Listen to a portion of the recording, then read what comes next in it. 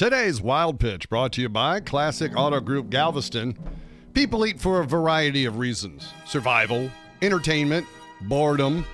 But Charles Barkley had another reason to eat. To spite the Rockets.